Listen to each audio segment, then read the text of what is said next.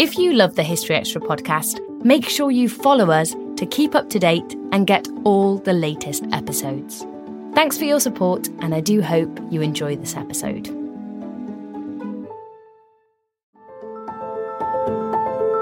Welcome to the History Extra podcast. Fascinating historical conversations from BBC History Magazine and BBC History Revealed.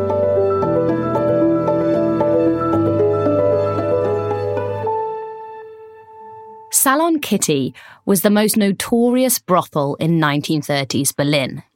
Yet little did its clientele, foreign diplomats and high-ranking army officers among them, know that while they were cavorting with sex workers, they were also being spied upon by Nazi agents.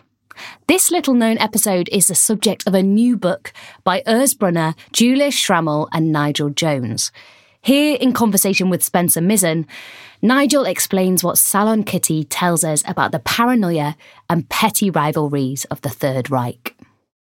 My first question, Nigel, I was wondering if you could begin by introducing us to Salon Kitty, the subject of your new book. Yes, this was a brothel that flourished in the notorious Berlin atmosphere between the wars, which anyone who's watched the film Cabaret will know what I'm talking about. Berlin was a bit of a hotspot for sex of every description and had clubs catering for every single indulgence known to man and women. And of a population of 4 million, they reckon that about 30,000 women and a similar number of boys and young men were engaged in selling their bodies because, of course, Berlin in those days was economically on its knees, which was one of the factors that led to the Nazi seizure of power. Kitty's Salon, which is in a prosperous part of Berlin called Charlottenburg in the west, was one of the most notorious and high-end brothels of the era. Now, when the Nazis came to power, they clamped down heavily on sex. Prostitution was restricted, and many of the prostitutes were forbidden to ply their trade and, in fact, were arrested as asocials and confined to concentration camps. Salon Kitty, though, continued to flourish, and this was probably because it was used by some of the top-ranking Nazis themselves, including people like Joseph Goebbels, the propaganda minister, Heydrich's own deputy, Kaltenbrunner, who lived next door to it, and others as well. Kitty, the lady who ran the brothel, who managed and owned the brothel, Kitty Schmidt her name was given a sort of privilege to continue to function as a brothel madam. And then Heydrich took it a step further and decided to convert the brothel into a listening post, a spy listening centre. And he did this by setting up about 50 bugs, 50 microphones in secret places like under the beds, vases, and all 8 or 9 rooms, the love rooms as they were called, where the prostitutes in the brothel entertained their clients, were bugged, so that every whisper and other noises was recorded by SD technicians who were in the cellars of the building on a 24-hour basis, and it was recorded there. And also, Heydrich recruited girls, young women, to staff the brothel. So about 20 SD trained agents were in the brothel working as prostitutes, and they were supposed to make full written reports after they had entertained a client on what this client had said. And naturally, visitors to Berlin, important visitors, were directed to the brothel so that Heydrich could listen in to what they were saying and thinking. So what was in it for Heydrich? What sort of people visited Salon Kitty? I mean, you've mentioned a few names there already. And who exactly was he trying to ensnare? Heydrich was interested in everyone and everything. He thought that everyone in Germany shared his own malign nature. He thought that everyone was up to no good because he himself was an evil, immoral man who was up to no good. And he was inordinately suspicious of almost everyone, including his own deputies. And therefore he wanted to gain information about everyone. His main goal, in my view, was not necessarily just the pursuit of Nazi ideology. It was the pursuit of total power. He was a very amoral man, and he wanted to gain power, and information is power. I think his long-term view, if he hadn't been assassinated by British trained agents in Prague, his long-term aim, I believe, was to succeed Hitler himself as the new Führer. But he was only on his way to that when his career was cut off by the grenades and bullets of these agents in Prague, fortunately. Now, the brothel was named after somebody called Kitty Schmidt, who owned and managed this establishment. And she's an extraordinary figure, isn't she? And obviously absolutely critical to this story. But she's also a figure who remains kind of shrouded in mystery, isn't she? I mean, so what can you tell us about her? What do we know definitely about her and what remains mysterious? She was a shadowy figure. She was born in Hamburg, and perhaps an interesting thing about her is that she was sent as a young woman to England just before the First World War broke out, where she worked apparently as a governess to middle-class families and as a piano teacher. Many young German women did come to England to improve their English and improve their social skills around about that time, so that wasn't particularly unusual. But while she was in England, or rather in Wales, because she settled in Cardiff in South Wales, she had a child by, and eventually married even more shadowy figure, a Spaniard called Zammit, who we think he was the son of the Spanish consul in South Wales, and fathered a child by Kitty Schmidt, her only child, a daughter called Kathleen, who was born at the beginning of the First World War.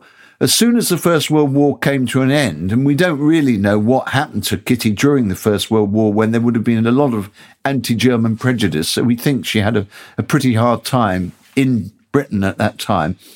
As soon as the war was coming to an end, she got a postcard written by one of her sisters who was in Berlin saying, "Come home, Kitty, the streets here are paved with gold."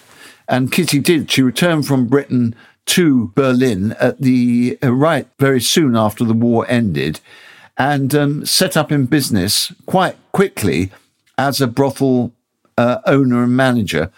We don't know where she got the money to do that, but she did.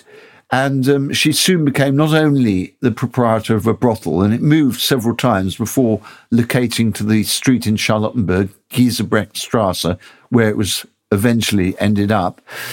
She became a socialite as well. She knew a lot of actors and writers and people like that in Germany, and so she became a very wealthy and prominent socialite figure in Berlin in the Weimar Republic between the wars.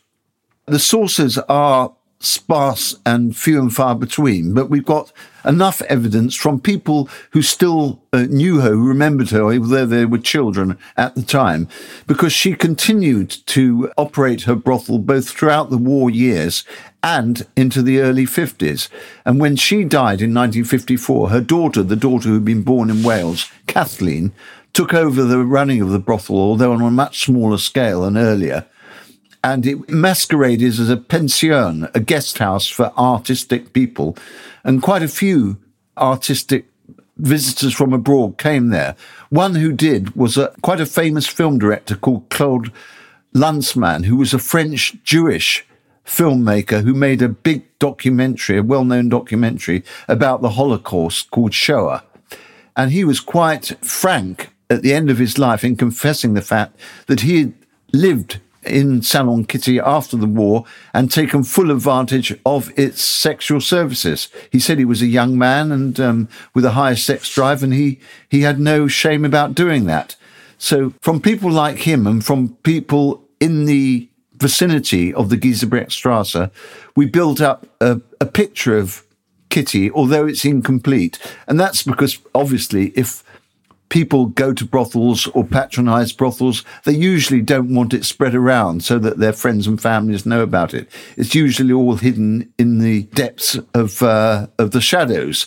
So it's hardly surprising that not a hell of a lot is known about Kitty and that her actions are still open to different interpretations. Sure. Now, you mentioned those different interpretations. I mean, what are they? What do we know about her relationship and her attitude to Nazism and how willingly she helped Heydrich? The only previous book about Salon Kitty was a book that was published in the early 70s. Title in this country is Madame Kitty. It was first published in German by a journalist with a remarkable life himself. He had been a Luftwaffe member during the war called Peter Norden. That was his pen name. And he made up quite a lot of facts that weren't strictly true. In fact, he himself called the book a documentary novel. In other words, it was a mishmash of fact and fiction. Peter Norden told us that Kitty had been an anti-Nazi and indeed had tried to escape to Britain late in the 30s when she could see that the war was coming, and had smuggled currency abroad, some sewn into the underwear of her girls, who she sent over to London. And the aim was to set up a brothel in business in London. And she was going to manage that. And this has been suggested by 3 of her Jewish clients who'd fled from Nazi Germany before the war and settled in Britain. And they invited her over and said, look, you can do the same thing as you were doing in Berlin in Britain.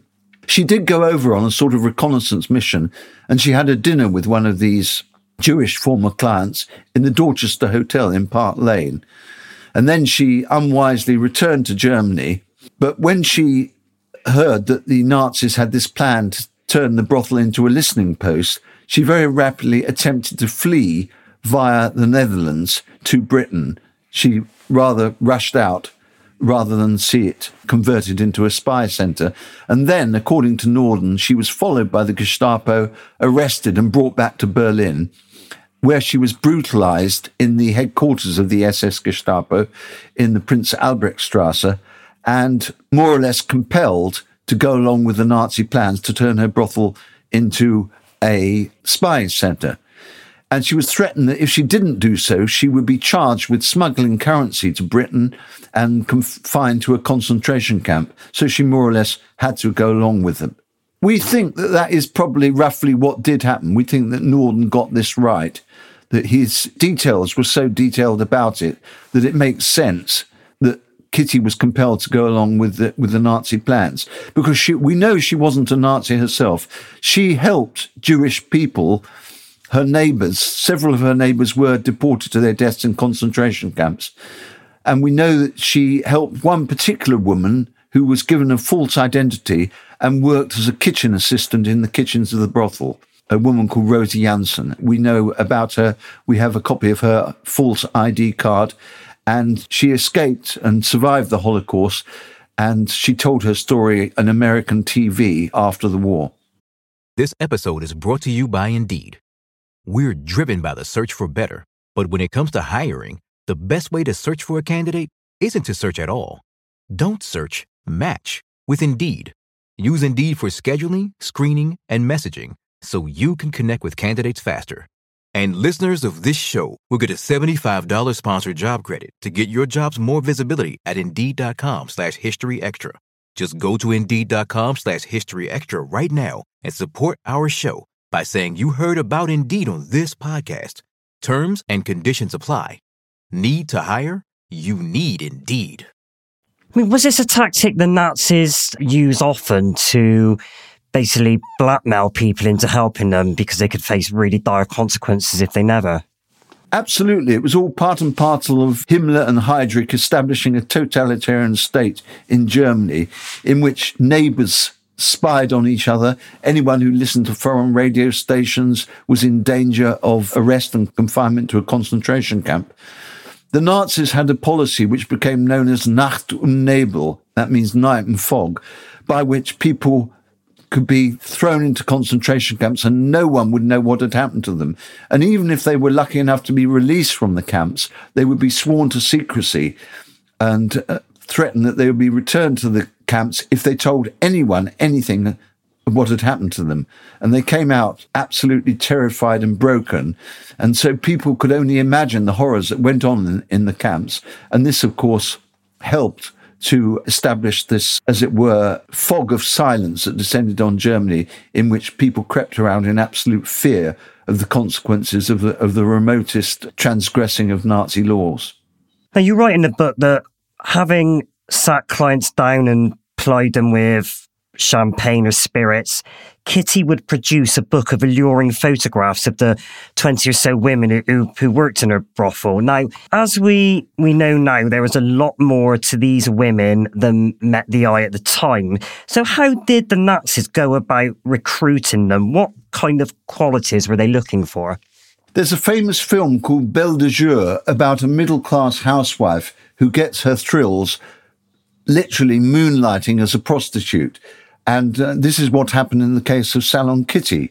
The Nazis were looking for not only middle-class but upper-class German women who were prepared either for motives of thrills or for their loyalty to the Nazi regime to moonlight as prostitutes in Salon Kitty. They were looking for intelligent women who would be able to ask questions of the clients and extract useful information for Heydrich. And this is what they did. They recruited such women to moonlight as prostitutes in the brothel. And so they were, in fact, Secret Service agents as well as prostitutes. Is there any evidence that this succeeded? Did they glean useful information from this spying operation? The main evidence that we have that they did comes from Heydrich's deputy, a man called Walter Schellenberg, who survived the war and was put on trial and was given a short prison sentence for his activities and then released because he was dying of cancer. He died in the mid-50s. But he did have time to write his memoirs, or at least a version of his memoirs, rather scrappily put together version that was published in England and then in Germany, in which he says that they did glean important information, although they didn't specify what this was.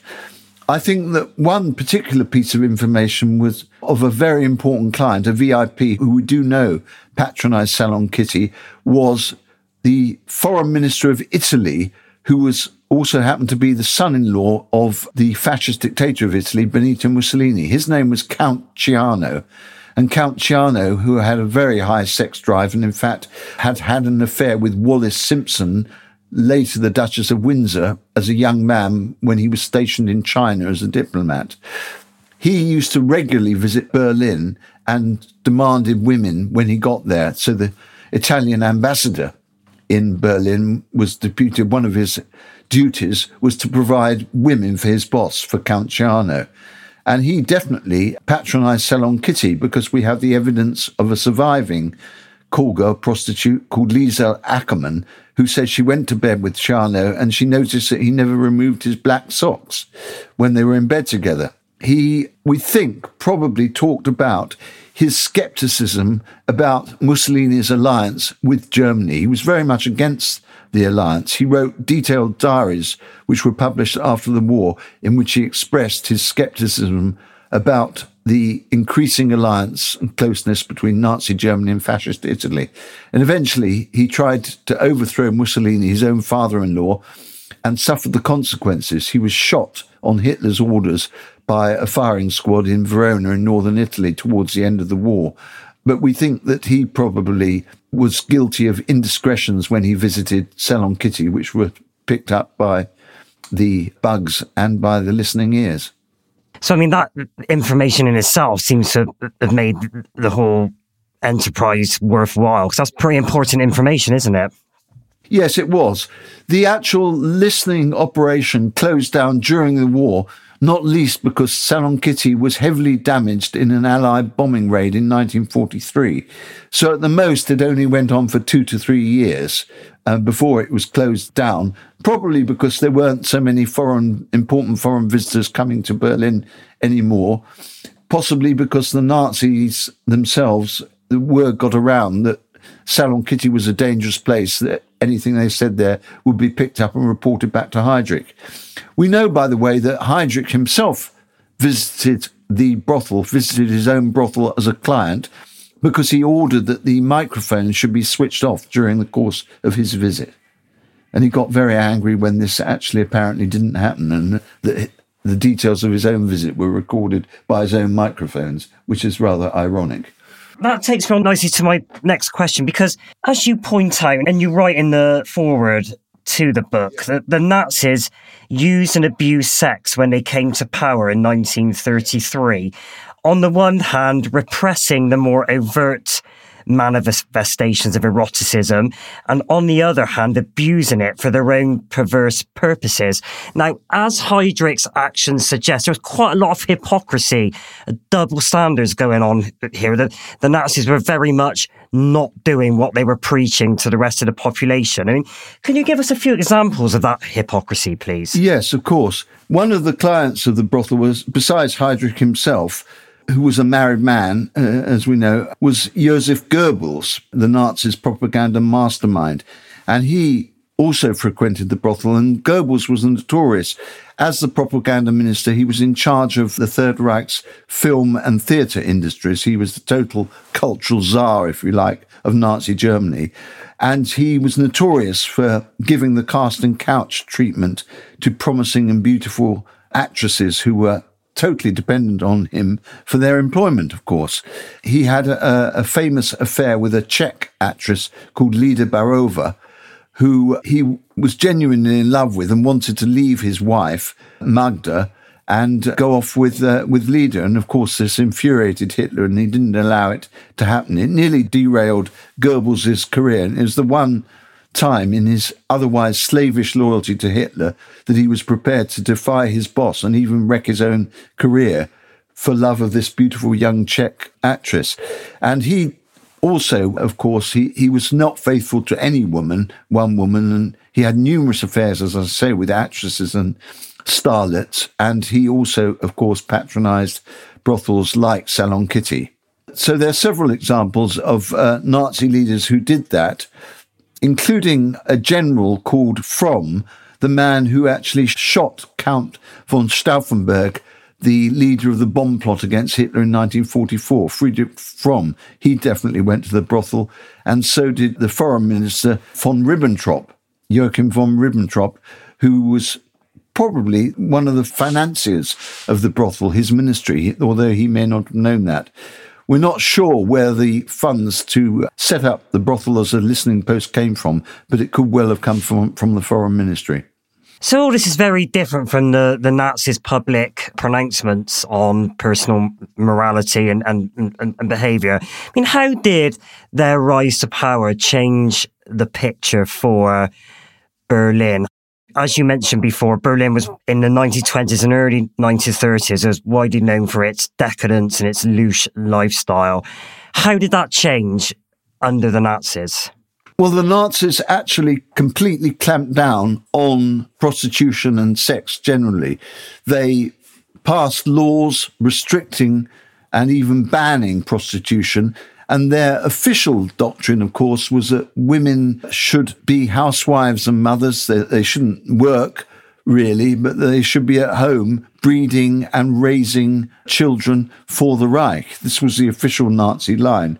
But hardly any of the Nazi leaders, the Palatins, were themselves models of fidelity and a straight and narrow sex life. Most of them had mistresses, or in the case of Ernst Röhm, the leader of the SA Brown Shirts until he was purged and executed, had male lovers. So none of them, not even Himmler, who was the most puritanical of the Nazi leaders, led a faithful life as a married husband.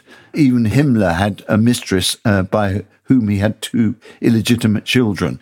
So it was a complete and utter hypocrisy. The laws that they preached, practiced, and expected all Germans to obey, and their own private lives.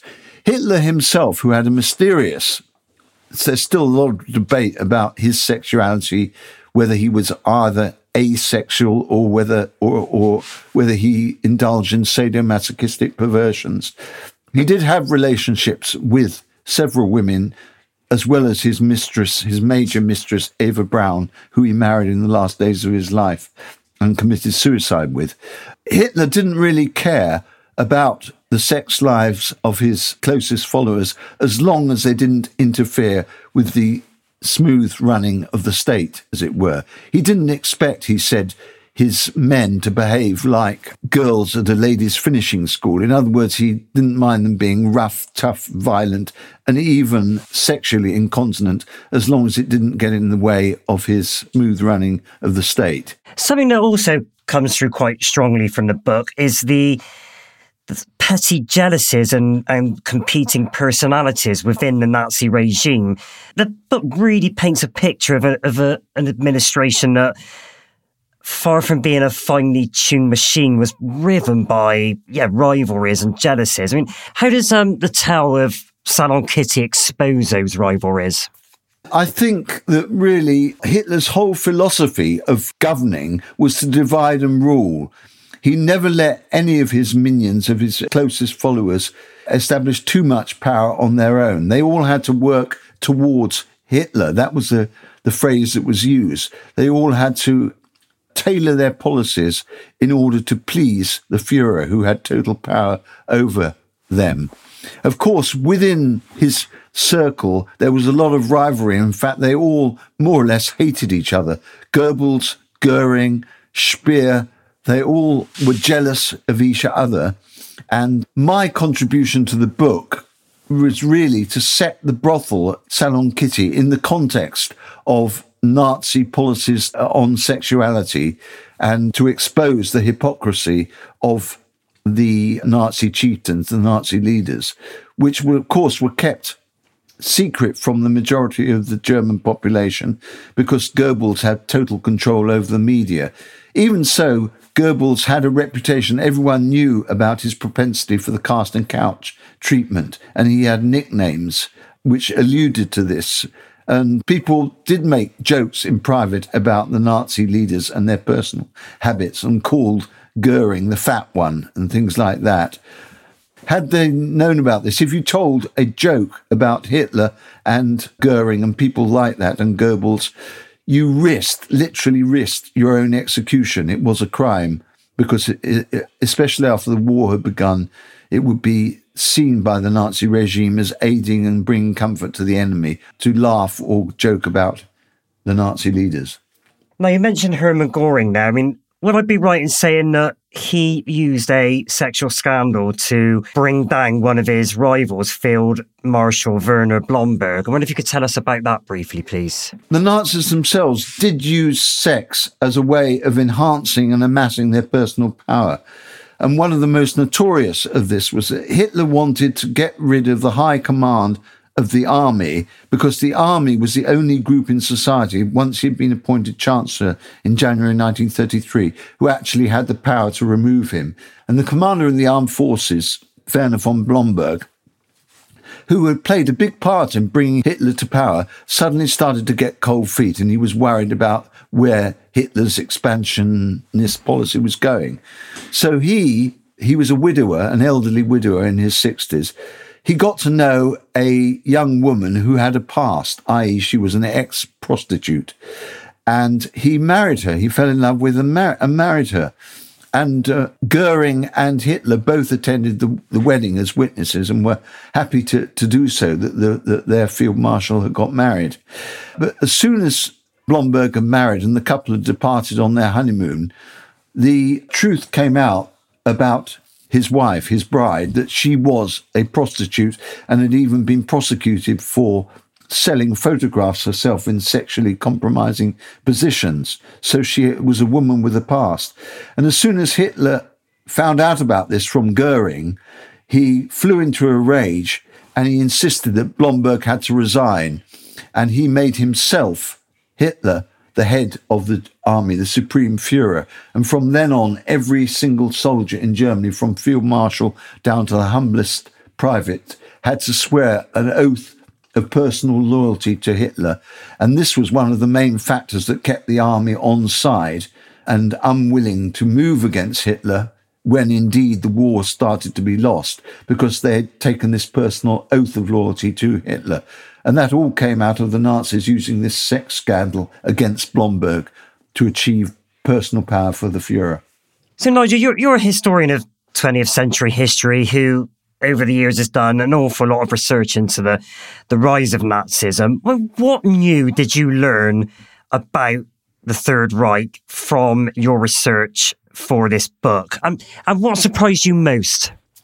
I didn't think I could learn any more about the cynicism of the Nazis. But what did surprise me, in a way, was the fact that people were forced into very uncomfortable choices. I mean, and it would have taken a lot of courage, but there were people prepared to do so. There were a few people prepared to do something against the regime. And I think one of them was Kitty Schmidt herself, because we do have evidence that she did what she could, and it was only a little thing, to help Jews who were being hunted and persecuted and deported to their deaths. Even there were Jews living in the building that housed Salon Kitty. So she had the Holocaust, as it were, going on under her nose. She was well aware that Jews were being deported to their deaths.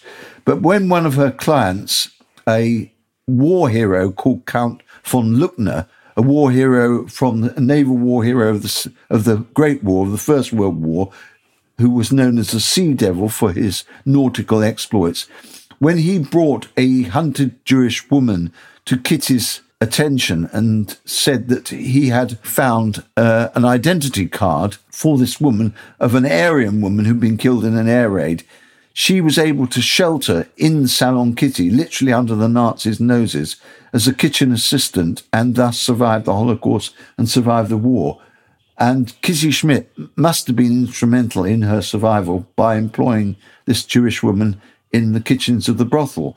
The fact that Kitty was able to do that, despite being forced to cooperate with the Nazis, shows that some people were aware of the great crimes that were committed by the regime and were courageously prepared to do something to oppose it, even though it must be said that the majority prefer to keep their noses clean and keep their heads down and keep quiet and not do anything about it. A substantial minority by the end of the war were still fanatical Nazis, still believed in Hitler and still believed in the regime. That was Nigel Jones.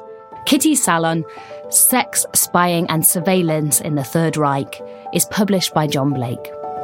Thanks for listening to the History Extra podcast. This podcast was produced by Jack Bateman.